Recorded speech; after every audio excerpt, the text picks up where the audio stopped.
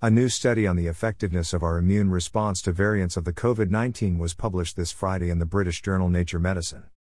What is the immunity of a person infected with the coronavirus several months ago if they encounter one of these variants?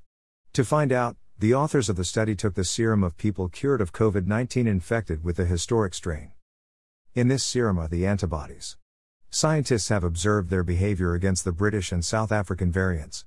For the first, even a serum taken 9 months after the first contamination remains just as effective. The English variant is neutralized in 95% of cases.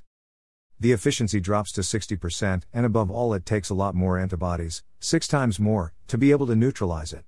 People with a weak immune response are therefore particularly at risk. The researchers found that only 7% of the population had been infected with the virus, of whom more than 80% had had no symptoms.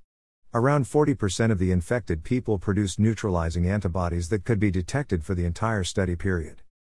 The researchers conclude that most people in Wuhan are still susceptible to SARS-CoV-2 infection, and that a mass vaccination campaign is needed to achieve herd immunity. The researchers also wanted to determine what is the level of response provided by the vaccines, that of Pfizer in this case. A week after the second injection, the numbers are similar, just as effective against the British variant as against the historic strain, but only 60% against the South African. This new study confirms the results of previous laboratory research, but goes further.